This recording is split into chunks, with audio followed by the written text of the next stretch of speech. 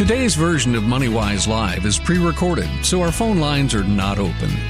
The consequences arising from the continual accumulation of public debts in other countries ought to admonish us to prevent their own growth in our own.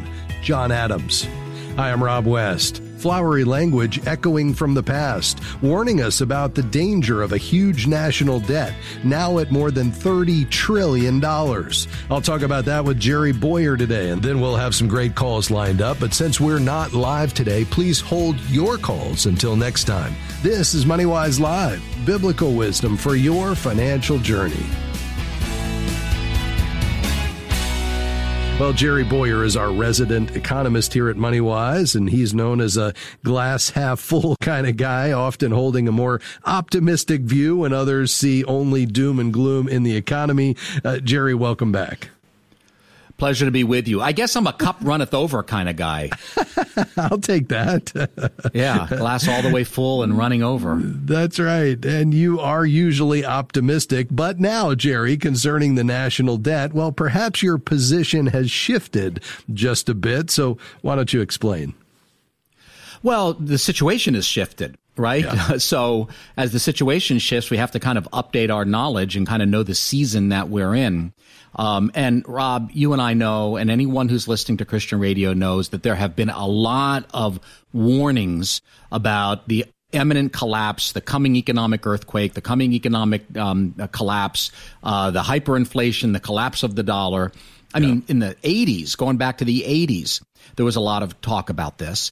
And as an economist, I looked at the underlying data and I said, well, this debt is not a good thing. But if you kind of put it in context, we can handle it. The U.S. economy was strong enough and our borrowing capacity was great enough that even though I didn't like all this borrowing, it didn't seem to me that it would trigger an event. And we even had some stuff more recently with the blood moon hysteria. Yes. We've had a lot of false positives on the end of the world. Yes. And my job has usually been in media to say, no, this is, it's not happening. There's no imminent danger. Maybe there's a danger down the line, but not yet. And that's not where I am anymore because, in fact, I think we are entering a different season. Well, Jerry, I'd love to dig into that. What factors make you think a debt crisis is now more of a possibility? Well, there's a couple of major factors. One is the debt, right? The debt crisis is driven by the debt. And I know there was a lot of conversation about the deficits and the debt under Reagan. But, under Reagan, the debt to GDP ratio, what does that mean? The amount that we owed compared to the amount that we produced of economic growth. So think of it, it was about 30% or 30 to 50%, depending on where you were in the 80s. So if somebody has $30,000 in debt and they go to an advisor and they say, am I in trouble? Then you're not going to answer. If you have $30,000 in debt, are you in trouble? Well, I don't know. I need to know more. Sure. What's your income? Oh, my income is $100,000. And I'm not going to retire for 20 years. Oh, okay. You're probably not in trouble. Oh, I'm unemployed chronically, or I'm on disability and my income is $15,000 a year. Well, yeah, you kind of are in trouble. Yes. So in the 1980s, we had a growing economy. We had strong demographics.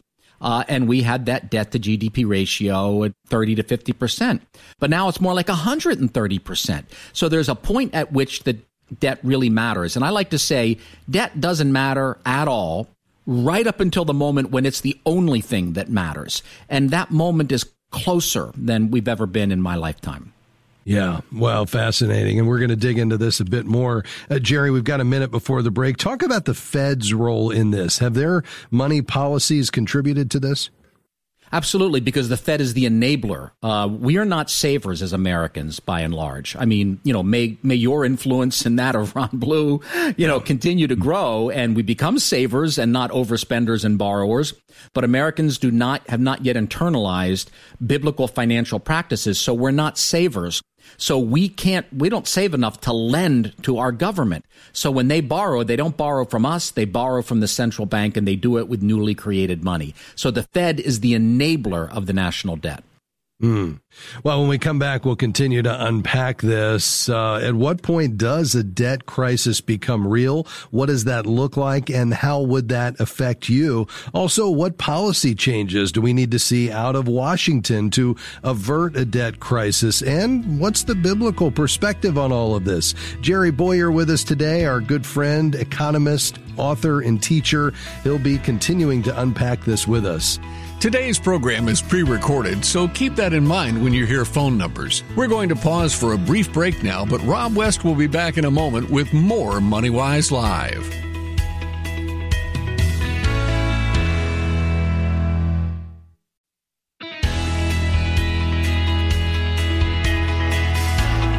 Delighted to have you with us today on MoneyWise Live.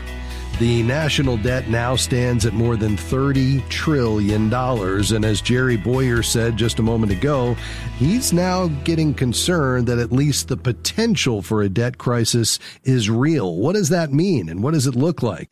We'll unpack that today, in addition to taking your calls a little later in the program. Jerry, you know Proverbs 22:7, the rich rules over the poor, the borrower is slave of the lender. That, of course, applies to nations as well as individuals. So who is the government slave to?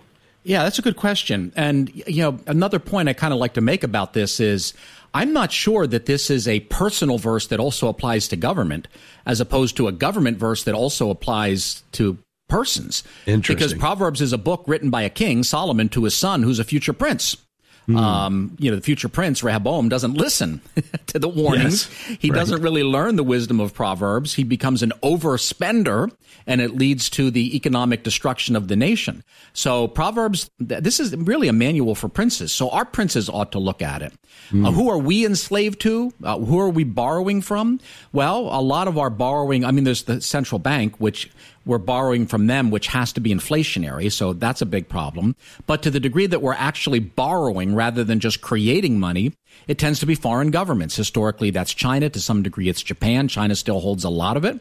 So we are very vulnerable to other nations saying, we don't like your policy on such and such, or we don't like you talking about human rights violations, and we're going to punish you because we're your banker. So we are, to some degree, enslaved to foreign governments and foreign nations, some of whom have serious evil associated with them, for instance, the government of China. Yes, no doubt about it, Jerry. At what point does a debt crisis become real? And give us a sense of what that would look like. It becomes real not at a certain mechanical point, like here's the magic bad number, 130% debt to GDP or 150%. That's a concern, but there tends to be a trigger, and the trigger tends to be essentially a moral evaluation. The world comes to believe that you no longer have the character to repay your debt. So there's a point at which the British government, after the Napoleonic War, had 200% debt GDP ratio. But they were seen by the world as covenant keepers. And so there wasn't a debt crisis, and they grew and they paid off their debts. So if there's a point at which we signal to the world that we don't believe, what's it say in Psalm 15, he who sweareth even to his own hurt and changeth not. If the world comes to believe that we don't really intend to pay off the debt, or we intend to pay it off with debased currency, which is another form of default, when they evaluate our character that way, that tends to be the crisis trigger. What does a crisis look like? It looks like very high inflation. It looks like very high interest rates. It looks like mass unemployment. It looks a lot like what we saw with the European debt crisis in 2010 through 14-15, or what we saw in the emerging markets during the late 90s. It's very socially destructive.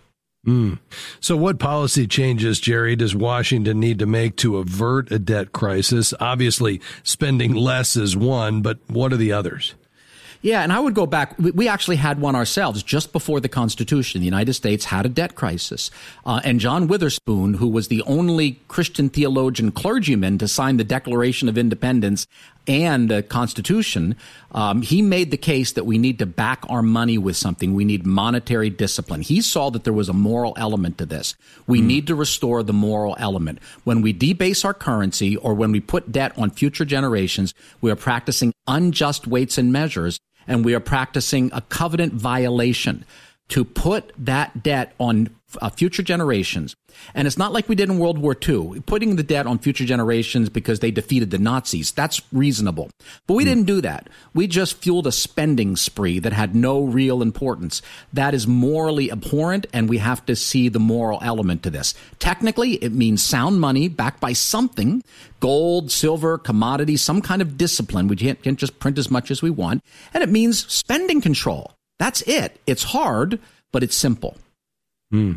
Jerry, on either side of the aisle, I'm not hearing this kind of talk that we need to move toward sound money, that we need to have fiscal restraint. I mean, you hear it in pockets, but it's certainly not a consistent drumbeat. What is it going to take to get to that point? Yeah, at this point, I'd say there's a bipartisan consensus in favor of easy money and continued borrowing and spending. I'm not saying each party is equally bad or whatever, but there's no party that's really for biblical principles at this point, and we need to have that. But of course, if the church doesn't lead, we're the moral voice of the nation. If we don't say, this is a biblical issue. This is a moral issue. The prophets talked about it. Jesus talked about it. Jesus warned about debt accumulation and not practicing the Shemitah. He warned Jerusalem. They disobeyed, and Jerusalem was later destroyed in a war that started with a debt crisis. 66 AD, they had a debt crisis, and it ended up with the destruction of Jerusalem, which Jesus had warned about. I know that sounds odd. You can read my book if you want, that detailed out. So we need to make that case morally, and we also need to lead by example. I don't think this is happening now, and I don't know for sure that it's happening ever. But if we have a few years, I sure hope the church doesn't waste the opportunity here and individual Christians to be ready, which means work hard, be a good earner, be thrifty, save up, continue to give, because during hard times you need all the more to give to the poor. But we should be the people who should be ready so that if a crisis does come, we can step forward and say, we knew this was coming. We violated biblical principles. We're here to help. But help isn't just helping you financially. Help is getting our nation going in the right direction. Yeah, very well said, Jerry. What an opportunity for the body of Christ. Jerry, let's go back to this idea of sound money for a moment. So are you actually recommending that the best move for us as a nation is away from a fiat currency? Absolutely. Fiat currency is, by definition, unjust weights and measures.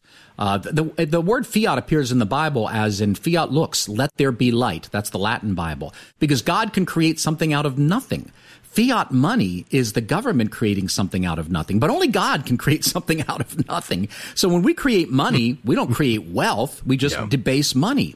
That it's almost like the state is taking on divine prerogatives. Money should be disciplined and it should be backed by something. So yes, I would say that we should get away from fiat currency because we need to go back to the biblical teaching that unjust weights and measures are an abomination to the Lord. They hurt people, they hurt everyone, and they hurt the poor most of all. Jerry, are you of the opinion that it would take a real debt crisis for us to get serious enough to actually head in that direction as a nation? Yes, I am. I'm of the opinion that we lack the wisdom and self-restraint on our own to see to look ahead and see the danger as a nation and hide ourselves. So I think the church, by God's grace, might have that wisdom, but I don't think the nation has that wisdom, and that's how it works. God disciplines people. God disciplines nations. One of the founding fathers says, well, people live forever, so we can be punished or rewarded forever in heaven or hell. But nations, they're here in the world, so the only punishment can be here in the world. I think James Wilson said that, and I think there's a truth to that. So I think that the nation, if it's disciplined, is something that we need to be ready for, and I think it probably would have to be external discipline. And God allows these things to happen because he loves us and he wants us to learn. So I think the church can prophetically look forward and get ready for this, but I expect external discipline to be the only thing that triggers real learning because we didn't listen on our own. Wow. Well said, Jerry. We're going to have you back to unpack this a bit further, but in the meantime, we're out of time. Thanks for stopping by, my friend. My pleasure. Economist Jerry Bowyer, check out his book, The Maker versus the Takers, What Jesus Really Said About Social Justice and Economics. We'll be right back with much more on MoneyWise Live. Stick around.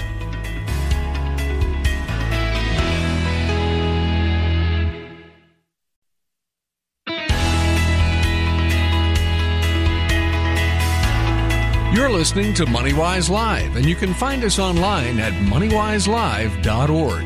However, today we're not live, so if you hear that phone number, please don't call. But do stay with us. There's lots of great information ahead.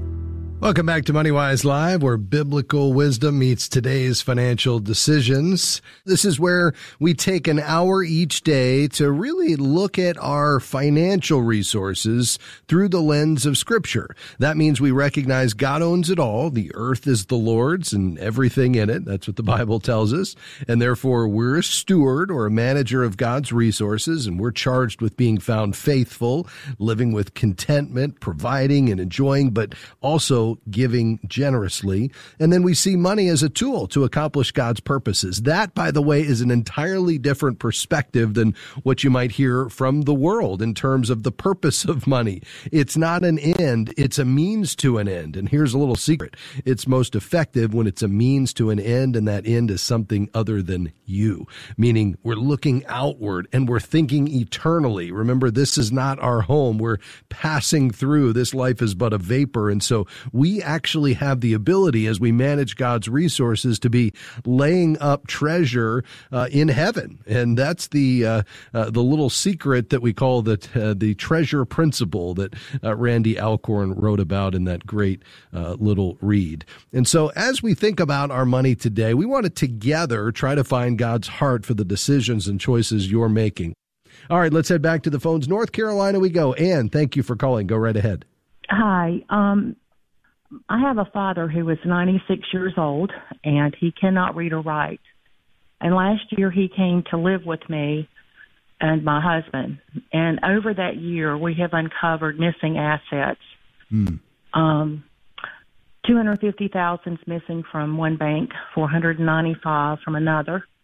Wow. He'll fill out his income taxes, and someone goes back in after he's completed and turned everything in, and they do amendments where he has a full-time employee, which he doesn't, taxes for vacation rental property that he doesn't know anything about.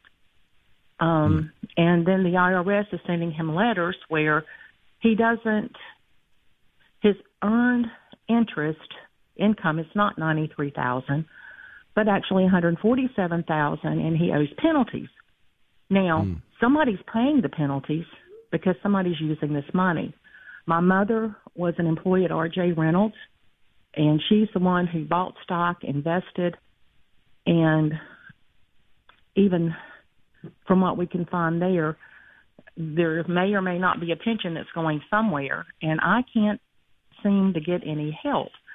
While he was living with me, I was questioned by the North Carolina, I guess it's Team Integrity for Medicaid fraud. Yeah. Where has your father been living? And I told them he'd been in a nursing home. And they said, well, he's not living there. No, that's the old home, and he doesn't even own it. He signed a paper he didn't even realize. He pays taxes. He has a life estate, but he, it's not his. And yes, I did confront my siblings about this, and a new POA was drawn up that said if any of the accounts basically were put in their names or any money used, that they couldn't be prosecuted. And I thought, if that's not an admittance of guilt, I don't know what is.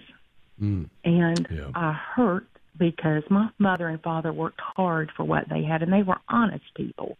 Yeah. And I'm hoping that you can direct me. Yeah. Have you engaged an attorney on any of this? I mean, there are attorneys that specialize in elder fraud, and I think that's what you need to do, is to really begin to try to follow the paper trail, figure out exactly where all of this money is going, and having the assistance of an elder fraud attorney who specializes in this. Obviously, you'd have to pay them for their time, but I think it could go a long way in trying to chase down exactly what's going on here, identifying the source of the problems, whether that's family related or it's external, shutting that down, getting the Federal Trade Commission involved where there's reports that need to be made, even filing police reports where necessary. I mean, I think it's time to really dive into this. Have you visited with somebody in the legal area? Yes. Early on when I discovered this, I met with one attorney. She immediately looked at it and referred me to a forensic attorney in Winston-Salem. Yeah. And she called us in, and she asked my dad point blank if he would be willing to press charges against a family member. However, my siblings had told my dad that it was my son that had done this. And I said, if my son has stolen from them, he needs to know right from wrong. I'm not going to stand by and allow a child that I brought into this world to be a thief. Yeah. I didn't bring him into this world to do that. That's right. And my dad refused to press charges. I let it go, but then when he came to live with me and I've uncovered accounts that was in his name and my mother's name, and now one of my siblings has her name on the account with him as though it's hers, and that he has no money. And as far as tracking it, the attorney that they have, when I mentioned his name, it took me 6 weeks to find another attorney this past year to help me because it was a conflict of interest. And well, this is obviously a really difficult situation, Christine, because there's first of all, we don't know exactly what's going on, and it's going to take quite a bit of work, which is why you were referred to the forensic attorney in the first place, because of the amount of work that will go into just trying to follow the money, so to speak, and figure out where it's gone. And that's going to require quite a bit of time that I would say you should put in as much as you can on your end. And then you've really got to decide just how willing are you to pursue this, because obviously damaged relationships, will come as a part of this. And the key is your dad willing to support you, and is he even in the, state to be able to do that? And if he's not willing to support you, then you're going to continue to find dead ends. We've got to take a quick break, let you and I finish up off the air. We'll certainly be praying and asking our MoneyWise community to as well. We'll be right back.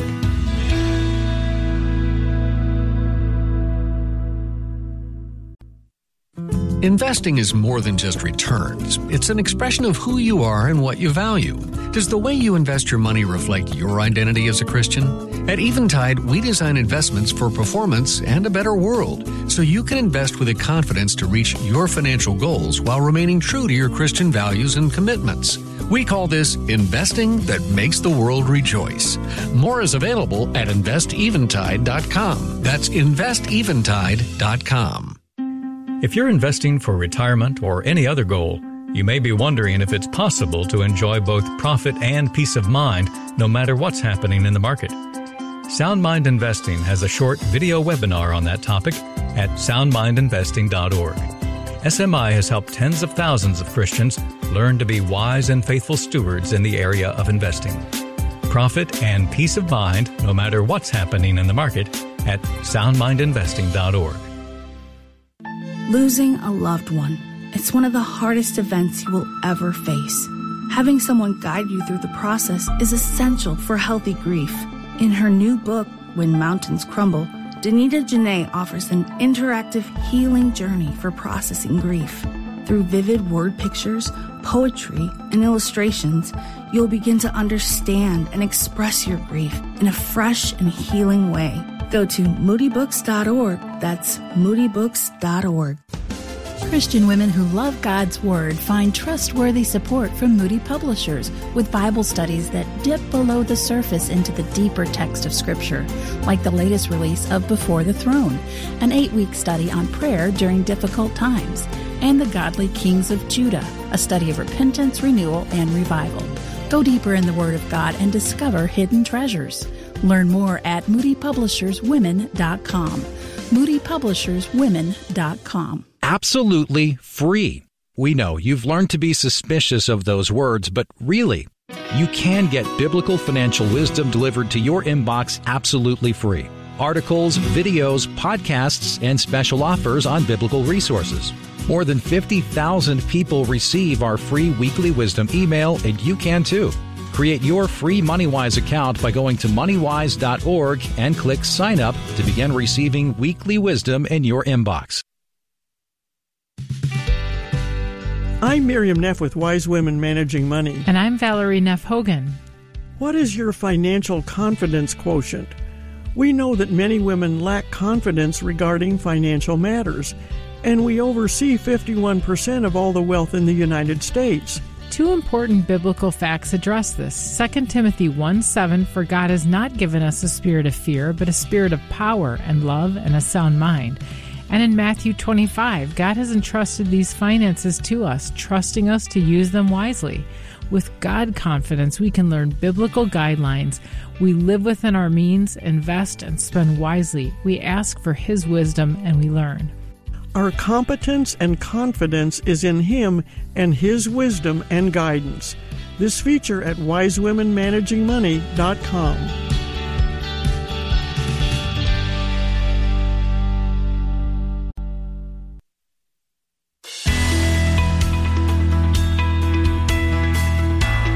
Delighted to have you with us today on MoneyWise Live, where biblical wisdom meets today's financial decisions. As Ann and I talked off the air during that break, she's going to contact the North Carolina Office of the Attorney General just to report all of these really heartbreaking details related to her dad and these financial accounts that have been drained of financial resources. It's obviously complicated, and anytime family members are involved, it makes it even more challenging. And so would you pray for Ann as she navigates all of these really tough issues, as she tries to honor her dad and seek justice given what's been transpiring? I'll certainly join you in that.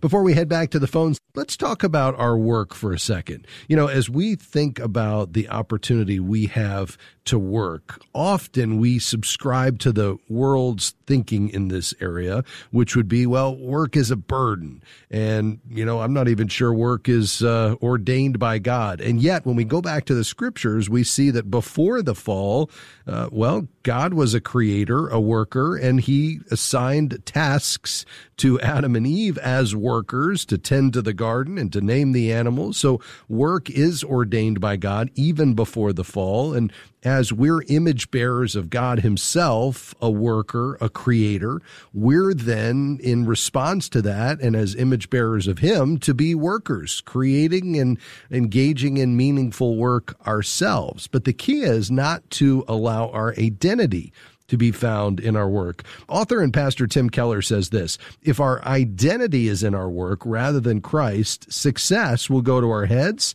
and failure will go to our hearts. You know, the desire to do productive, meaningful work is in our DNA. And as Tim Keller reminds us, we need to remember where our identity lies. In Colossians 3:23 and 24, we see the key to successful work is, well, I'll read it. Whatever you do, work at it with all your heart as working for the Lord, not for men, since you know that you will receive an inheritance from the Lord as a reward.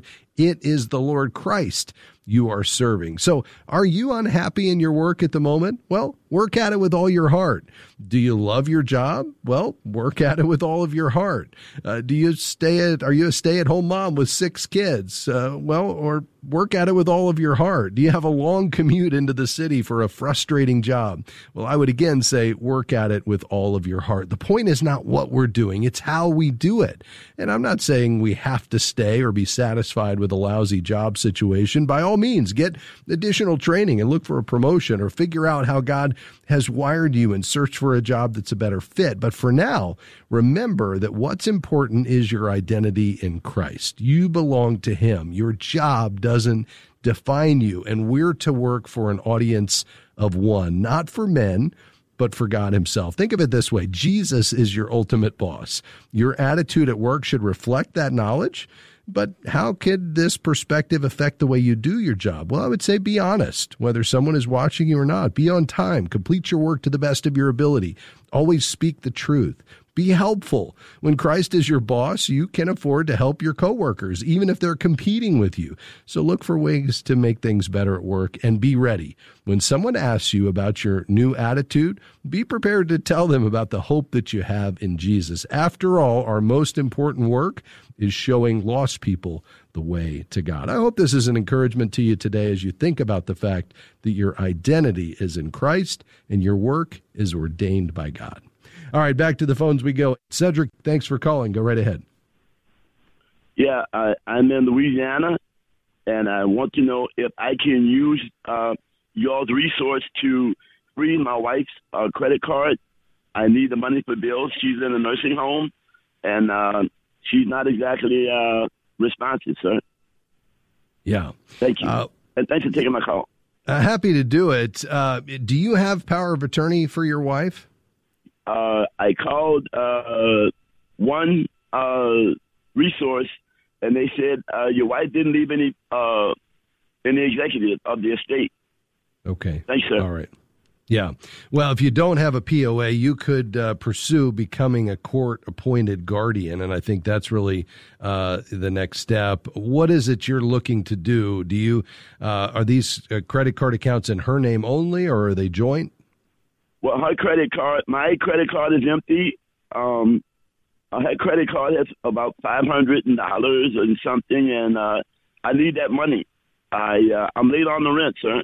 Yeah, no problem. Well, listen, God knows where you're at here, Cedric, and I think the key is for you to try to be found faithful with whatever you have passing through your hands, and I realize that can be challenging at times. So I think right now what you need to do is really go back and look at all the income sources you have and get an accurate accounting of what your obligations are, both your fixed expenses, but also those debts. And we've got to really start in the situation like this with keeping the big four, I'll call them, current. So you've got to keep a roof over your head. We've got to keep the utilities paid. We've got to keep gas in the car so you can get to work. And you've got to keep food on the table. And everything else is really subject to, whether there's funds available. But we also want to try to make progress toward those debts. Here's what I'd like to do. If you just hold the line, Gabby T will get your information, and we'll have one of our coaches call you. This will be somebody that'll come alongside you free of charge. It's just our ministry to you to help you sort through what you have, what obligations you have, and how you might order your finances in a way to get current and to keep those current. Obviously, the ones that are in your wife's names, given her physical state right now, are going to be challenging. And I think as a part of that, you may want to pursue becoming a court-appointed guardian in that case. But Cedric, you hang on the line. We'll get your information and see if we can't get you some assistance. And God bless you, sir. Let's head to Oklahoma. Sue, you're next on the program. Go right ahead. Hi, this is Sue. I have some questions about the iBond fund. I would like to know if you think it's a wise investment and exactly where we could go to on the website to get information about that. Yeah, we have talked a good bit about iBonds recently just because this is an unusual time. Keep in mind, these iBonds are issued by the U.S. Treasury, I standing for inflation. There's two components to it, the fixed portion, which is at zero, basically, and then the portion that adjusts every 6 months based on the consumer price index. Well, as a result of what's happening right now with inflation, that portion has driven the annual yield currently up to 9.62%. And given the safety of these, that they're backed by the full faith of and credit of the U.S. government, it makes it a pretty attractive investment right now. You can put in up to $10,000 per year per person. They're electronic bonds. You can't get them through your bank. The only place you get them, to your question, Sue, is at the Treasury's website, treasurydirect.gov, treasurydirect.gov. You'll open an account there. You'll click on the Series I bonds, and then you'll fund that to purchase the electronic bonds through a checking or savings account with an automatic transfer. Now, here's the key. You've got to keep the money in for at least a year. These are 20-year bonds that mature or have an additional 10 years at renewal, but you can take the money out after a year. Now, if you pull it out in less than 5 years, you'll give up 3 months worth of interest, but still a very attractive return on these. So I'm a big fan. You'd head to treasurydirect.gov if you have liquid money, not retirement money, but liquid money that's not part of your emergency savings. I'd say with a 1-year time horizon, this is a great investment. We'll be right back on MoneyWise. Stay with us. Today's program is pre-recorded, so keep that in mind when you hear phone numbers. We're going to pause for a brief break now, but Rob West will be back in a moment with more MoneyWise Live.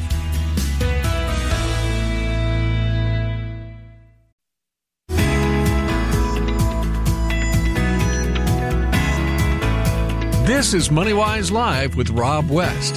Hey, if you hear a phone number mentioned today, please ignore that number and don't call us because today's broadcast is a reprise edition. But we think the upcoming information will help you and make you a wise steward of what God's given you. So please stay tuned. Before we head back to the phones, let me remind you, even though the kids are starting back to school, and mine certainly have, they're a couple of weeks in already here in Georgia, it's still summer for all intents and purposes, and we're featuring a unique early reader fiction series called The Secret Slide Money Club by Art Rayner for summer reading. It's a fun read. It's targeted for kids 8 to 12. It's a 3-book series that uses humor and adventure to teach children the foundational principles of financial health: give, save, and live. It really gives parents a solid foundation for talking about money principles, and Art even congratulates readers halfway through and rewards them with some unusual money facts, so it's written with kids in mind. You can request your copy with a gift of $25 or more to MoneyWise, and your generous donation helps expand our outreach here at MoneyWise Media to share God's financial principles with others. So if you'll just head to moneywise.org, you'll see the banner at the top of the page. You can give to support our listener-supported work, which allows us to bring you this program every day, as well as our MoneyWise coaches and certified Kingdom advisors and the MoneyWise app. That's all as a result of your generous support. And if we can send you this 3-book series to teach your kids God's principles of handling money as our gift, well, we'd be delighted to do it. So again, head to our website, moneywise.org, click donate or the banner at the top of the page, and thanks in advance. All right, back to the phones we go. Arkansas, Steve, you're next on the program. Go ahead, sir. Yes. My question is I have a 2035 Fidelity retirement fund, and I moved it to a stable fund several months ago when things kind of went off the rails with everything going on. And I was just wondering, I did actually, prevent, losing quite a bit of money when things kind of went south. Just wondering how long before I probably need to move that back into that fund so that it can start gaining profit again. Yeah. Well, I mean, that's a tough question just because it's really hard, Steve, to make those decisions in the short term. If you would have called me before you made that change, I would have said, let's just stay tight, stay put. And we've actually seen the market recover quite a bit in the last 4 weeks in a row. Does that mean the market's going straight up from here? No, absolutely not. We likely could see further downside. There's still plenty of challenges we have in this economy. But here's the reality is what we know is if we're looking over the long haul in how we build wealth and how we overcome the effects of inflation, which right now is sky high, apart from just a real systemic problem in our economy, which could we have a debt crisis down the road with debt kind of out of sight? Sure. I mean, there's some big things we've got to address, but I don't see any reason why we wouldn't stay invested right now as a way to really grow what God has entrusted to us and overcome inflation. The problem is the only effective way to do that is with a long-term view, because you and I just simply don't know what the short term is going to hold. When we hit the technical bear market down 20% earlier this year, who knew whether we were just going to keep going down to 35 or 40%, or we'd have this 4-week rally like we've had now where we've basically made up half the ground. And I think trying to pick those entry and exit points in the market, well, the data just says it's not effective, over the long haul. So how should you approach this? Well, I would say, I would probably systematically begin to move back into the market. I mean, you've got at least 13 years until retirement. And if you don't need the money right then, either you're going to continue to work or you're allowing it to continue to grow. Or even if you start to draw an income, then if the Lord tarries and you're in good health, Steve, even when you get to 65, you still have a decades-long need for this money to be working for you, albeit it needs to get more conservative over time. A typical 2035 fund would still be, probably 70% in stocks with about a 30% allocation to bonds. And that's probably about right for you at this point in your life. So the question is, how do you re-enter the market given what's happened here? And I think the only potential downside here is that, you could find yourself in a position where you got out kind of at the bottom, so to speak, you miss the rally on the upside, you start to move back in, and then we get another down leg, and you kind of get whipsawed there with both, down legs, but not the upside. And that's the challenge. So I would say the best approach, given that we just don't know what's going to happen, is to begin to systematically move back into the market between now and the end of the year. And that way, you can start working your way into the market now with a properly diversified portfolio with an allocation that's appropriate for your age and time horizon. But also, if we were to see, what this rally to be temporary, which most economists and our good friend Bob Dahl, who's a chief investment officer at Crossmark, he joins us each Monday. He really believes this is, a temporary rally. We're going to see another down leg. If that's the case, you wouldn't put it all in the market today. You'd kind of do it over the next, 4 months, let's say, between now and the end of the year.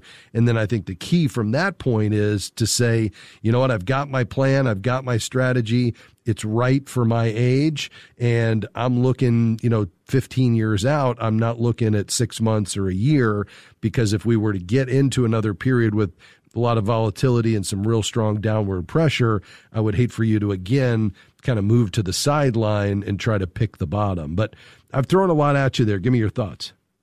No, that's very, very good information. I like the way you've laid that out to kind of systematically work my way back in. I really appreciate that. Yeah, happy to do it, Steve. Listen, God bless you, bud, and we appreciate you checking in with us. If we can help you along the way, don't hesitate to reach out. A quick email, actually two, from a couple of our listeners. Karen writes to us. She says, we're looking to move out of our present home. Our windows are old. Will we get a good return on our money if we put new windows in our home and then sell it, or is it wiser to sell it as is? And Karen, I love that you're thinking about this. When we're selling a property, we shouldn't automatically just do all those projects that we've been waiting to do, because the reality is, in many of them, we will not get the money back out of them. Now, there are some things that will actually hurt us in the selling process because, we've actually, got damage to our roof that's resulting in a leak, and that's going to, hurt us.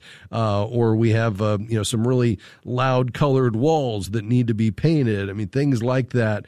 Or things that we just know are going to return more than actually the cost. Things that improve your curb appeal, like some landscaping or, freshening up the front yard, making sure you get everything ready. And so it, the home looks beautiful from the street. I mean, those things make sense, but engaging in a major project like replacing windows, which is very expensive. I mean, the average home to replace all the windows, we're talking, north of $16,000. A new wood window can cost as much as $600 to replace just a single window. So if they're inoperable, there's broken glass, there's a noticeable draft, meaning, there's just, older windows are obviously less efficient, but if there's a real problem where the draft's coming into your home, that might be the reason why you'd want to do this. Apart from that, I probably would not. And you always can offer some sort of credit as needed as a part of the contract if for some reason the potential buyer raises this issue, but in all likelihood, they probably won't. The other thing I would just offer to you, Karen, is to get some wise counsel. God's word is very clear about the benefit of wise counsel. And in this case, I think it makes a lot of sense just to bring in a real estate professional to look at all of the various things you're thinking about, help you think about staging. That is, how to position the property so it's not cluttered and there's not too much of your personal things out, so the potential buyer can actually picture themselves in the home as opposed to picturing themselves in your home, because there's just pictures everywhere on every surface and things like that. But also looking at some of these repair projects and saying, yeah, that one makes sense, and no, let's not do that one. So I would get some wisdom there from a real estate professional. And we appreciate your email today. If you have an email, you can send it to us at questions@moneywise.org. Let's finish with one final email today.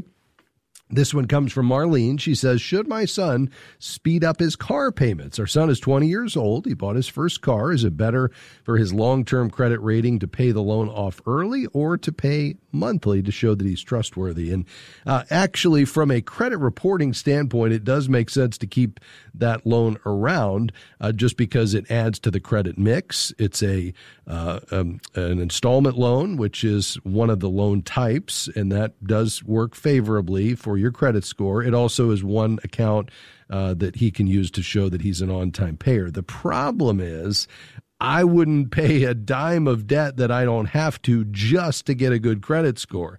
If he has the ability to pay it off, and that's not money that he has earmarked for something else, or it's not a part of his emergency fund, I'd say let's go ahead and knock it out and then maybe open a secured credit card with an automatic budgeted recurring transaction, that he was already planning to do that he can use to establish credit. I wouldn't spend a lot of money paying interest on a car loan if he has the ability to own it outright, even if he's going to lose 20 or 30 or 40 points on his credit score. It's just not worth it. Let's not pay interest that we don't have to. All right, Marlene, we appreciate your email today very, very much. Well, that's going to do it for us. So thankful to have you along with us today. Let me say thanks to my team today. I couldn't do it without them. Handling our phones today was Gabby T. Engineering today, Mr. Dan Anderson, and our producer today, Amy Rios. Also providing great research, Mr. Robert Sutherland. MoneyWise Live is a partnership between Moody Radio and MoneyWise Media, and it's such a blessing to be able to join you each day on this program to mine the scriptures, apply God's wisdom and truth to the financial decisions and choices that you make every day. Thanks for inviting us into your story. Thanks for trusting us with your calls, and we hope to see you next time as we do it all over again right here on MoneyWise Live. God bless you. We'll see you soon. Bye-bye.